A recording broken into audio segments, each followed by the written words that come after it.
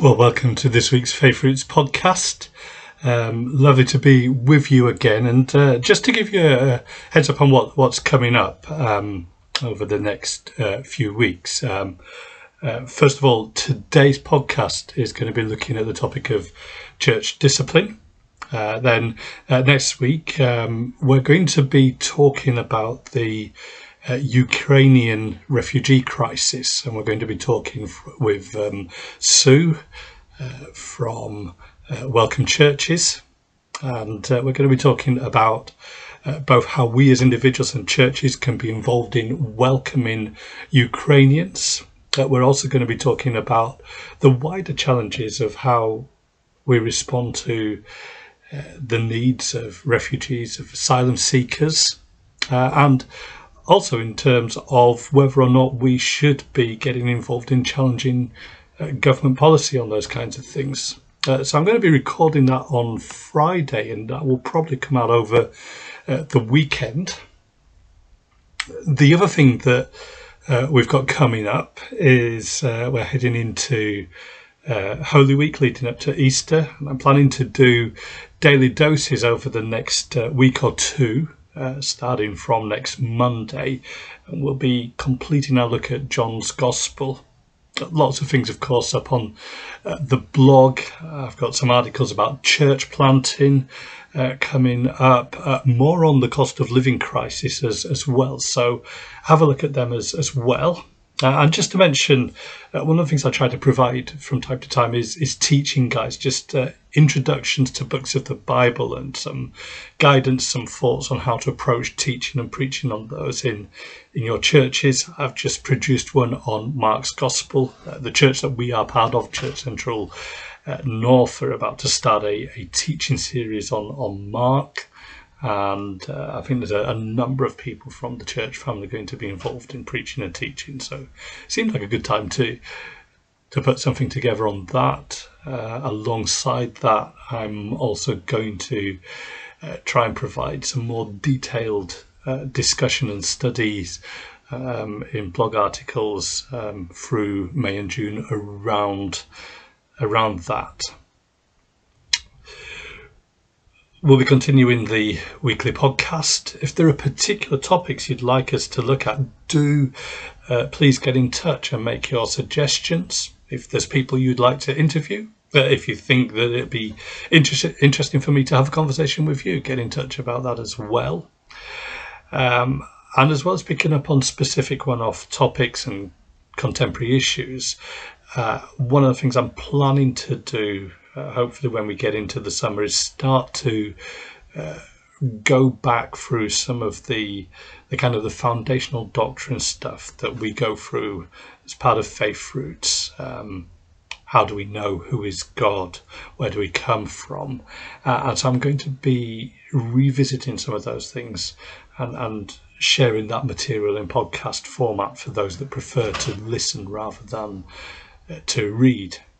And those will be available both to listen to on the podcast and to watch on YouTube as well. That's the plan coming up. Watch out for more details on those. But as I said, I wanted to talk today about church discipline. It's an important part of how we look after the church. If you're involved in church leadership, if you're a pastor or an elder or one of the other leaders, a women's leader, youth worker, whatever it is within the life of the church, it's important to think about how we disciple people well, how we protect and guard the church well too. But it's important for all of us, if we're part of a church, to understand these things. And so one of the things I want to do on the podcast is to talk about aspects of what we sometimes call church polity, or how churches function, how they organised, how they relate to other churches, and this is going to be one of those. One of the prompts for this was that you may have seen a case hit the Christian news over the past few weeks. I've mentioned it on the blog. The case is one concerning Grace Community Church in Sun Valley, California, the church where John MacArthur has been pastor for many years. And as I said on the blog, John MacArthur is, I guess he's a divisive figure. There's a lot of people that really struggle with him. And I think reasons people have struggled with him has been his very trenchant views on the charismatic movement. Also, how he engaged with the authorities through COVID. Not so much his disagreement with the authorities. I think people would respect the right of pastors to disagree, but that sense that church leaders who chose to cooperate with COVID measures were condemned as effectively as compromising the faith. And there was a feeling of harshness there. So there's been some negative reactions to John MacArthur. And I react negatively to some of those things as well. I've talked about them on the blog. There have been positive things about his ministry. He's been the pastor, he's been there seeking to expound God's word week in, week out for many years. I think he has had some important things to say against easy believism. The idea that you can just call Jesus your saviour without submitting to him as Lord. He's challenged that. He said that isn't really grace, it's just cheap religion. But the case that came up is this. Back in 2001, a member of the church, Eileen she was disciplined. By that, what I mean is that she was removed from church membership, Eileen Gray, and she was excluded, barred from participating in communion because the elders had decided that she should be disciplined. And the reasons given for the discipline was that she was refusing to obey the elders and be reconciled and follow their process for reconciliation to her husband. Her husband, David Gray, was involved in teaching ministry in the church, and they had gone to the elders for help with their marriage, with issues that they had. Now, what we know, looking from the outside now, is that David Gray was a child abuser, that he was physically and sexually abusing his children. That's not just an allegation, that's not just a rumour. The man was arrested, put on trial, convicted, sentenced to many years in jail. And when he attempted to appeal the decision, he lost his appeal. Now, there are from time to time miscarriages of justice, but there's no evidence to suggest that that's what's happened here.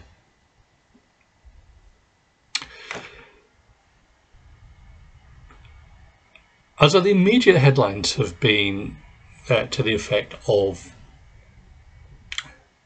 look at this case, isn't it terrible that this woman was disciplined for refusing to live with a child abuser. Now, there's a little area where we need to be careful on this. The realization that there was child abuse, sexual child abuse involved, came later, after the event of the excommunication of the church discipline. But, and this is important, at the time of church discipline, it was known that Eileen Gray had expressed serious concerns about her husband's treatment of the family, that he was physically abusive, and that while she had not gone as far at that stage of getting the police involved. She had taken out court orders to basically restrain her husband, to give her protection from him. And that's the context in which the church discipline happened. Now, I've argued on the blog that that was an abuse of church discipline, that is not how we should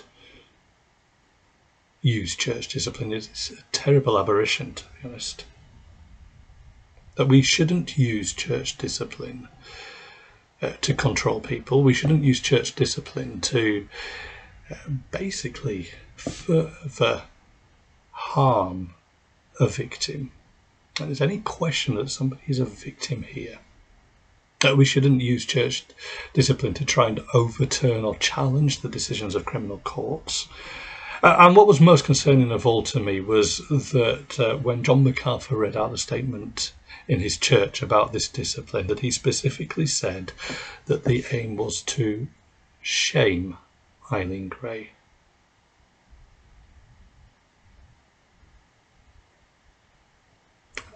And I would say to you today that that should never be the purpose of church discipline. But I wanted to talk about this issue as well, because whilst for a lot of us there's that immediate reaction of this was a terrible way to treat somebody who was a victim of abuse, for quite a few of us as well, even that concept of church discipline might be something that we just find really hard to get our heads around. In fact, some people have suggested that even to take church discipline, even without the circumstances as described, was itself a form of abuse. And so I thought it would be helpful today to talk about what the Bible actually says about this. Because whilst this phrase can feel harsh, that word discipline, it sounds harsh and sounds like punishment, doesn't it? And whilst it can be used in an abusive way, actually there is something that the Bible does talk about that we need to look at here. Because what the Bible talks about here is intended for our good, intended to be loving and restorative and healing and protective. So that's why we're going to have a look at it today. So what I want to do is to pick up on some scripture, some Bible verses that are related to this topic, just to talk us through it. And the first one is Hebrews 12 verse 5, which in fact is a quote from Proverbs. So let's have a look at that.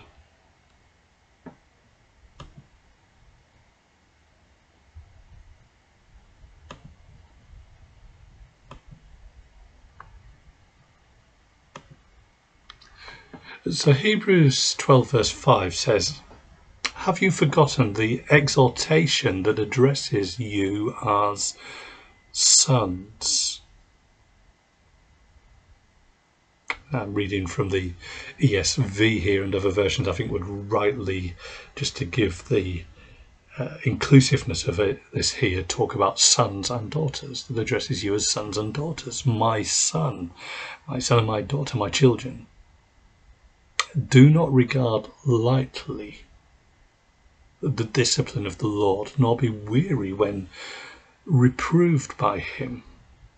My child, do not regard lightly, or do not despise the Lord's discipline. Don't get weary when he reproves, rebukes, challenges, disciplines you. And the context there is about following Christ, even when it's painful, even when it involves suffering.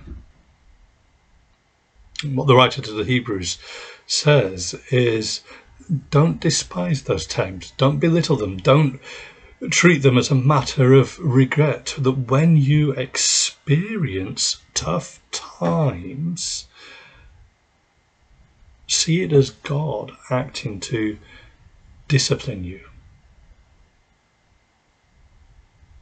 So here's the first thing. Discipline. We use that phrase, church discipline, but in fact, discipline is something that God does. It's something that God does. And he does it as a loving father. And there's the imagery there that a parent who really cares about their children, doesn't want them to get into harm's way and wants them to grow up well, to grow healthy and strong in mind and body and soul, will discipline them. Now, I'm not going to get into the debate about how you should discipline your child. I'm aware that there's some hot topics around at the moment, and some of us grew up, and that discipline would have included a smack. Something that I'm personally not so keen on now. I'm aware that others disagree on that, and I'm aware as well that in some countries, some places, like Wales and Scotland now, it is going into law that it's illegal to use corporal physical punishment, a smack, that kind of thing. And I think that's arisen out of problems with abusive punishment. But however you think about it, discipline might be involved in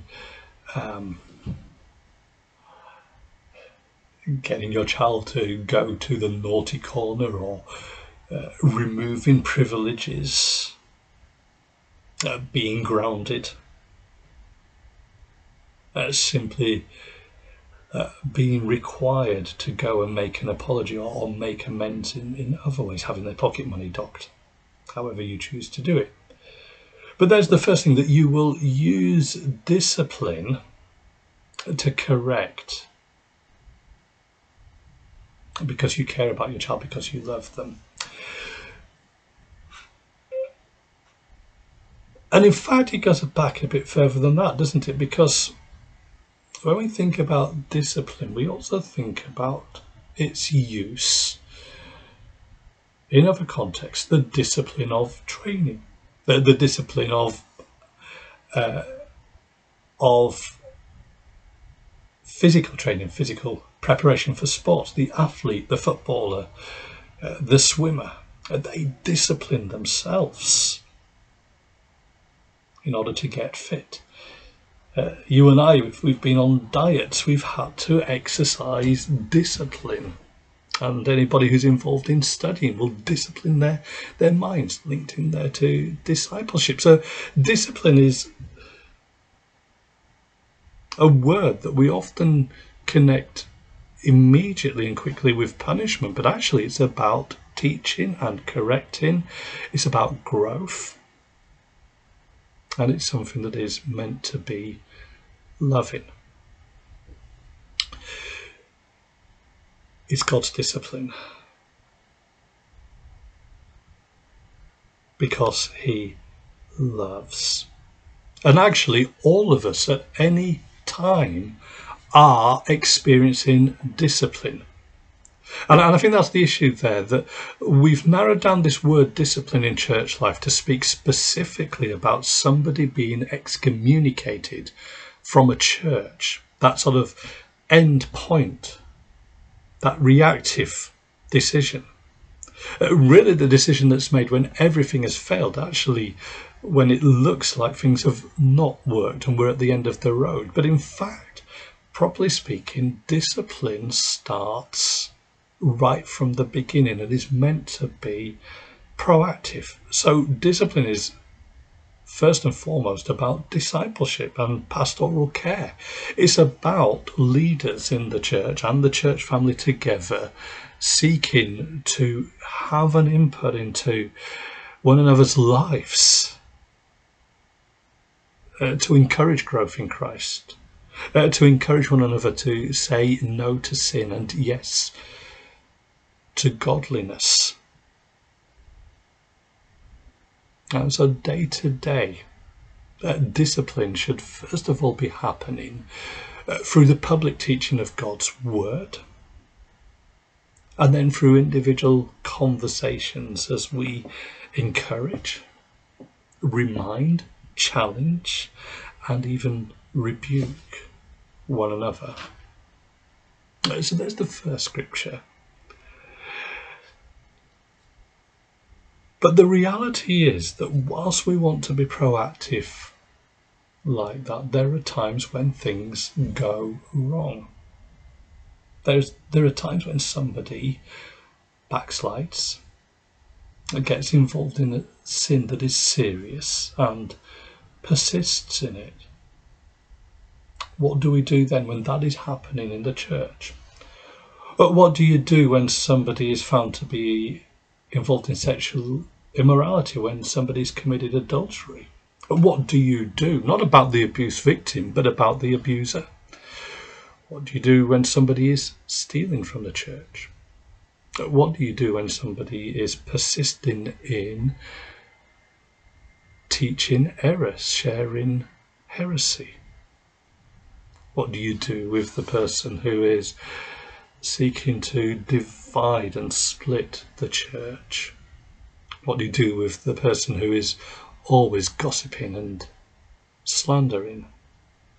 And Scripture talks about that as well. Now, I want to pick up one Scripture that is often used in that context, although actually it's not about that context. And I want to show us how it may give us some help.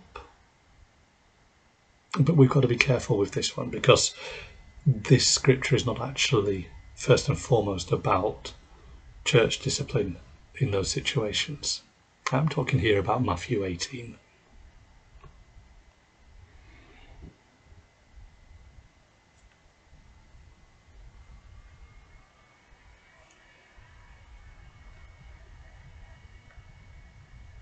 So Matthew 18, verse 15 to 17 says, "If your brother sins against you, go and tell him his fault, between you and him alone. If he listens to you, you have gained your brother. But if he does not listen, take one or two others along with you, that every charge may be established by the evidence of 2 or 3 witnesses. If he refuses to listen to them, tell it to the church. And if he refuses to listen even to the church, let him be to you as a Gentile and a tax collector."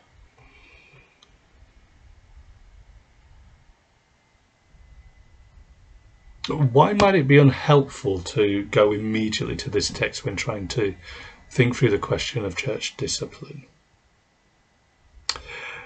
Well, I think it can be unhelpful because people have taken this Bible passage and said this is the process to follow, a step-by-step process, when somebody is in sin, in order to lead to that point where there is excommunication.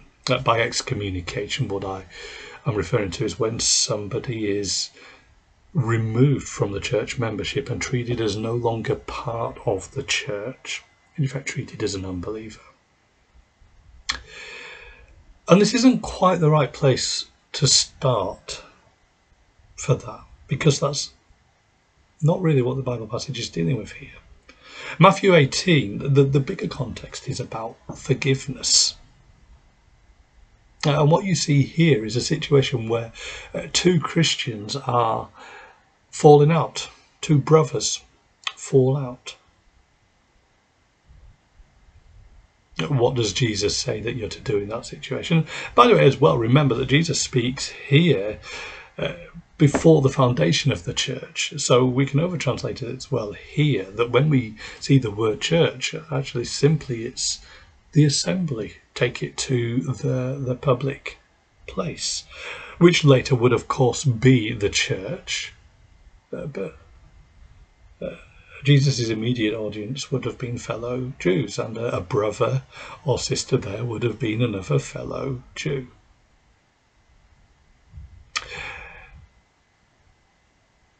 But the point is this. The issue here is not that somebody has been found to be adulterous or involved in false teaching or that kind of thing. The issue is that two people have fallen out. One has done something that has hurt or offended the other. And it might be very serious or it might be quite trivial. And what does Jesus say? Basically, Jesus says, get it sorted out. Because the aim is forgiveness and reconciliation. Don't leave it. Go and see the other person. And I guess you could have a sort of a discussion about who needs to prioritise this. Jesus seems to put the priority on the one who has been sinned against. That if you feel hurt, if you think they've done something wrong to you, don't sit and seethe. Don't get bitter about it. Don't go and grumble about them to other people. That's getting you into gossip. And that's what happens a lot, isn't it? That the person who has been wronged or thinks they've been wronged goes and complains to everyone except the person they've got an issue with. That person may be oblivious even to the fact that they've caused offence. But Jesus says, don't do that. Instead, go and sort it out with the person you've got a problem with the aim that there will be reconciliation, repentance, forgiveness. Or if there's been a misunderstanding, presumably you get that sorted out as well. And the aim is that it gets sorted out at that point. If it isn't, only then go to other people. I notice Jesus says, get a couple of witnesses. That's the legal requirement for determining truth. So don't go out and tell lots of people immediately. Just a couple of witnesses to come and be there when you talk to the person a second time, so that they can witness the conversation, so if necessary they can adjudicate, and so they can confirm that you've made every effort to put things right. But two or three. And only then, if there's a problem, if there's still resistance, do you take it to the church. And allow the whole church membership to hear the dispute. What is going on here? I think there's a basic principle about how we deal with issues between us. That the aim is that you keep the issue to the smallest number of people possible.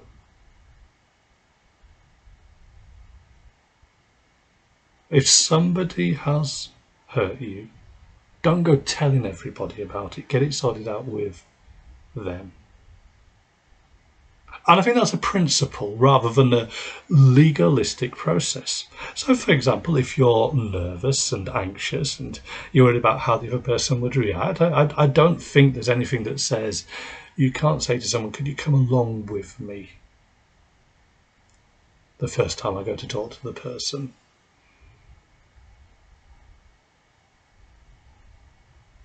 Because the aim is that you get things sorted. And the aim is that you keep it to the minimal number of people possible, not that you follow an arbitrary process. The aim is that because I see how trivial the issue is in comparison to the greatness of the gospel and being part of God's family, that I will want to settle it early. That I will seek to avoid a situation where we have to make it more and more public and involve more and more people. Who wants to be settling their disputes in front of the whole church family? Do I really want to be the person that invites all 70, 80 church members along to a special members meeting? As I was really offended at that really nasty joke that Kev told about Bradford City supporters. No, I don't. If I'm genuinely offended, genuinely hurt, I want to get it sorted out quickly. Actually with minimum fuss. Because what I don't want to do is to be causing shame. I want to be seeking reconciliation.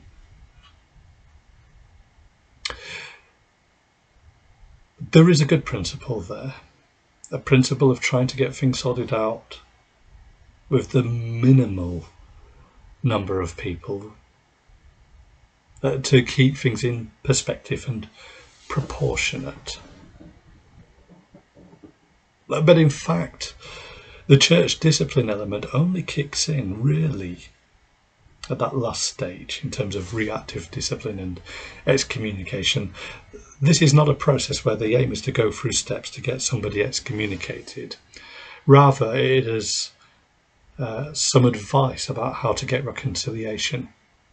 But when somebody is refusing to be reconciled and basically rebelling and rejecting what the church has to say, then church discipline kicks in. Because it is now public and persistent sin, because other people know, and because there's no repentance. And because in effect what they've said is, I don't really care about the church. I'm not prepared to listen to, I'm not prepared to be challenged by my other brothers. So what is the point? What is the good of them being part of the church?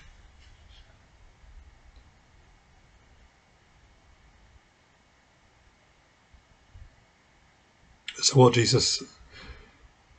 Jesus tell us to do at that stage? Well, he says, treat them like an unbeliever.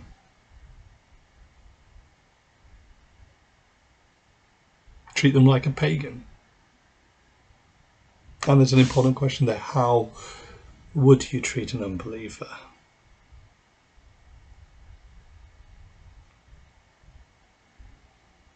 Would you shun them? Would you refuse all friendship and love and care to them? Would you stop them from hearing the gospel? No, actually, what you would want to do, in effect, is to press the reset button and to say, we start again. We treat this person as someone who has no knowledge or experience of the gospel. But our aim is to bring them back to the gospel. And that's what the primary Bible passage that deals with church discipline is all about. Because the Bible passage that does deal with a situation where there's been public, persistent, unrepentant sin is not Matthew 18, but 1 Corinthians 5. So let's have a look at that and see what it has to say. That's 1 Corinthians 5 and verses 1 to 5.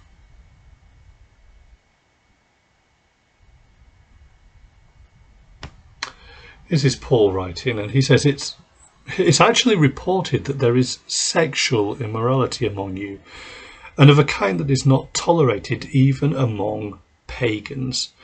For a man has his father's wife. And you are arrogant. Ought you not rather to mourn? Let him who has done this be removed from among you.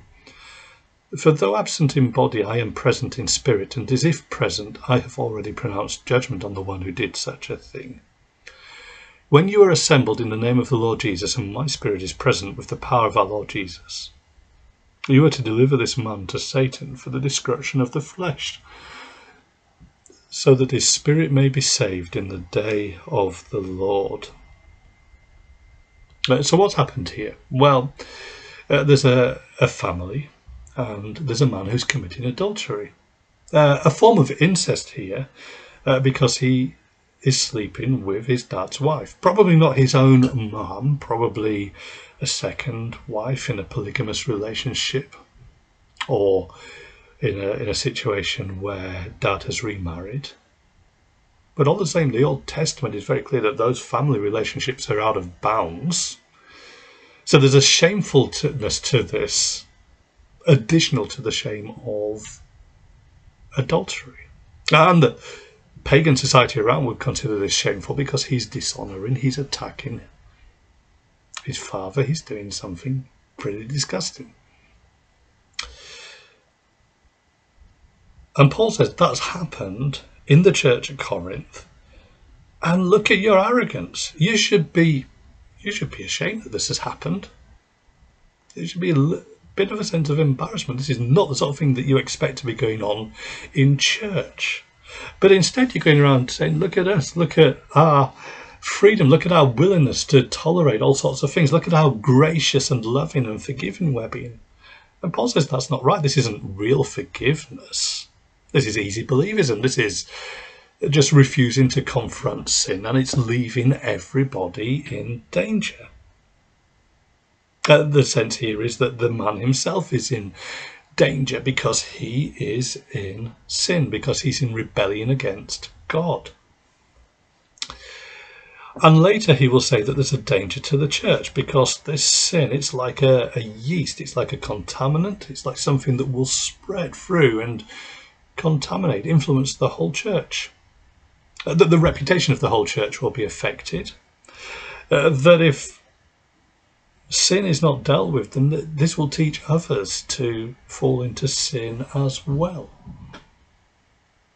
And I think as well that when we see someone willing to sin against others in this kind of way, that the failure to step in now also fails to protect others that might be vulnerable,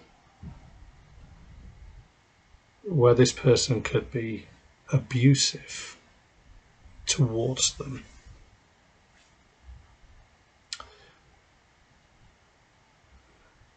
So what does Paul say? Paul says, I bring judgment here. And if Paul is speaking as an apostle here, the point is less that there's this external person acting in authority over the church, and more that God's word, that Scripture condemns this. That's effectively what Paul's role is here. In that sense, when we gather as church family with God's word open, then Paul, the Spirit of Paul, is present through Scripture. But he says this is something that you need to take seriously and act on as a church. Notice that it isn't left to the leaders of the church. This isn't just for the elders to do, that this is something for the church to do. The last church that we were at, where I was the one of the elders and the pastor, we had a formal church membership, so you joined the church as a member. We didn't ask people to sign forms, but we just asked them to commit to being part of the church. They were interviewed by the elders to make sure they had a clear testimony. We checked with other churches to make sure there weren't any outstanding issues, and they joined, they committed to being part of us. That also meant that in terms of the way that our church worked, they were involved in decision making in the church. And so the members would come together regularly to look at big issues in the life of the church, pray and talk together. Where we had a serious issue like this, we actually went to the church members and said, we need you to make a decision that this person is being removed from the membership of the church. Something done together. Why is it done together? Well, it's done because this is serious, it's public, and it is dangerous to the church. And so Paul talks about the person being handed over to Satan. I think that's another way of saying treated like an unbeliever. That it's recognised that they're not within the governance, the framework, the life of the church, but they've placed themselves under Satan's authority outside of God's kingdom. We don't act as though they know Jesus. We act as though they don't. And the aim here is for the protection of the church so that sin won't spread, but also the restoration of the person. The aim is that they will come to their senses, that they would repent, and that they would be able to rejoin the life of the church, fully committed to Jesus Christ.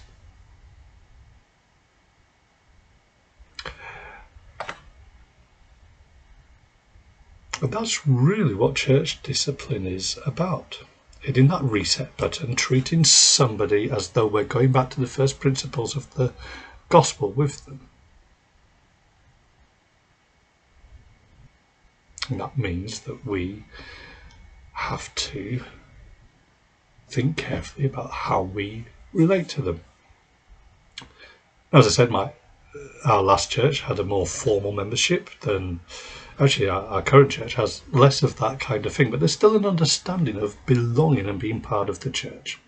And whether or not you have a formal membership, whether or not you keep that as a list, a record, whether or not you ask people to sign forms or stand up and make a pledge in the church service, there'll always be that sense of this is the church family, this is who belongs.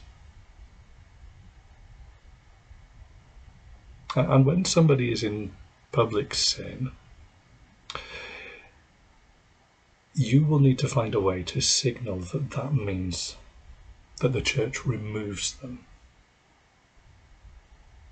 Why?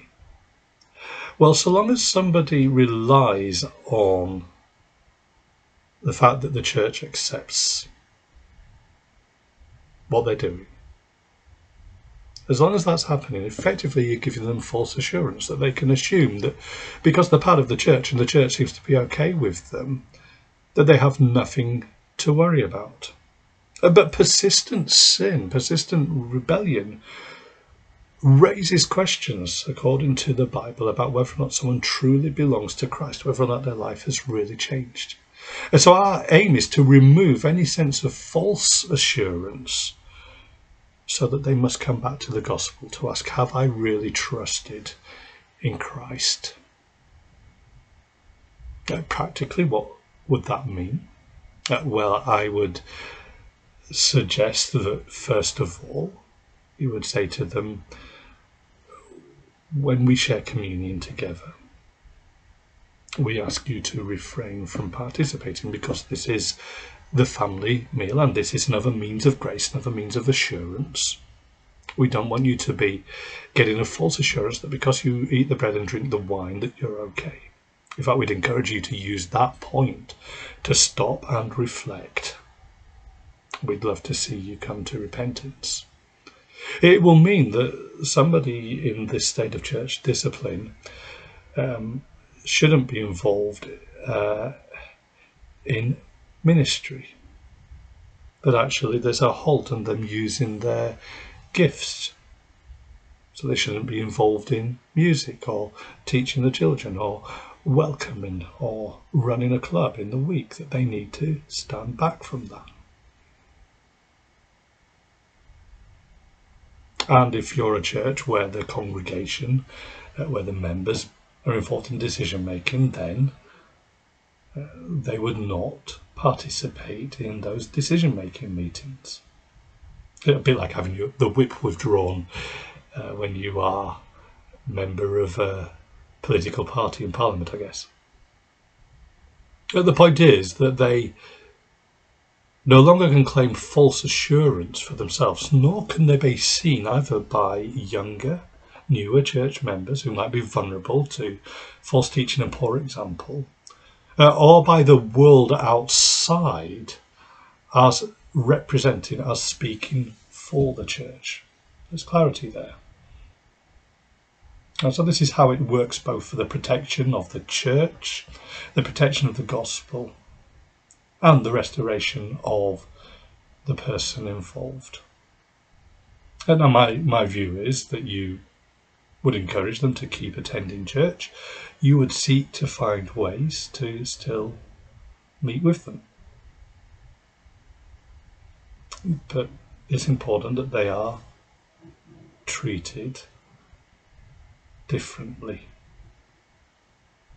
That there is a loving firmness to this.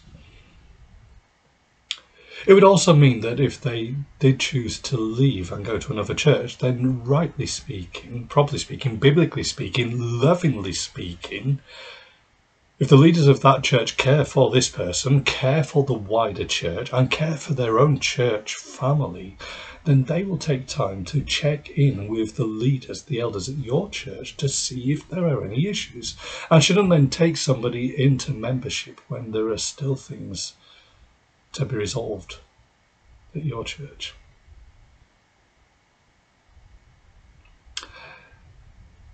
So here's this church discipline, and really what we're saying is God is persistently disciplining us. He's the one that disciplines, not us. It's something that's loving, it's something that's proactive.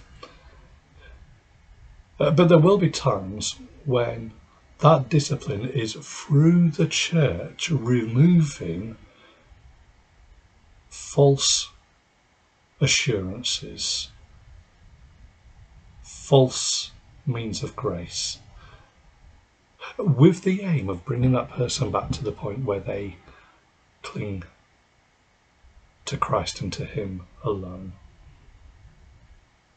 Now, this is never easy. It's always hard, always painful, often leads to further complaints, further misunderstandings, further false accusation. Often with a lot of sadness, with no real hope that things are going to turn out okay. But at the same time, if we care about people, then we will care enough to act. One of the ways I put this is that I would be willing to exclude somebody temporarily now if it gave them a fighting chance of not being excluded permanently on the day of resurrection. I hope that's been helpful. Love to get feedback. You can do that on Facebook and Twitter, or send me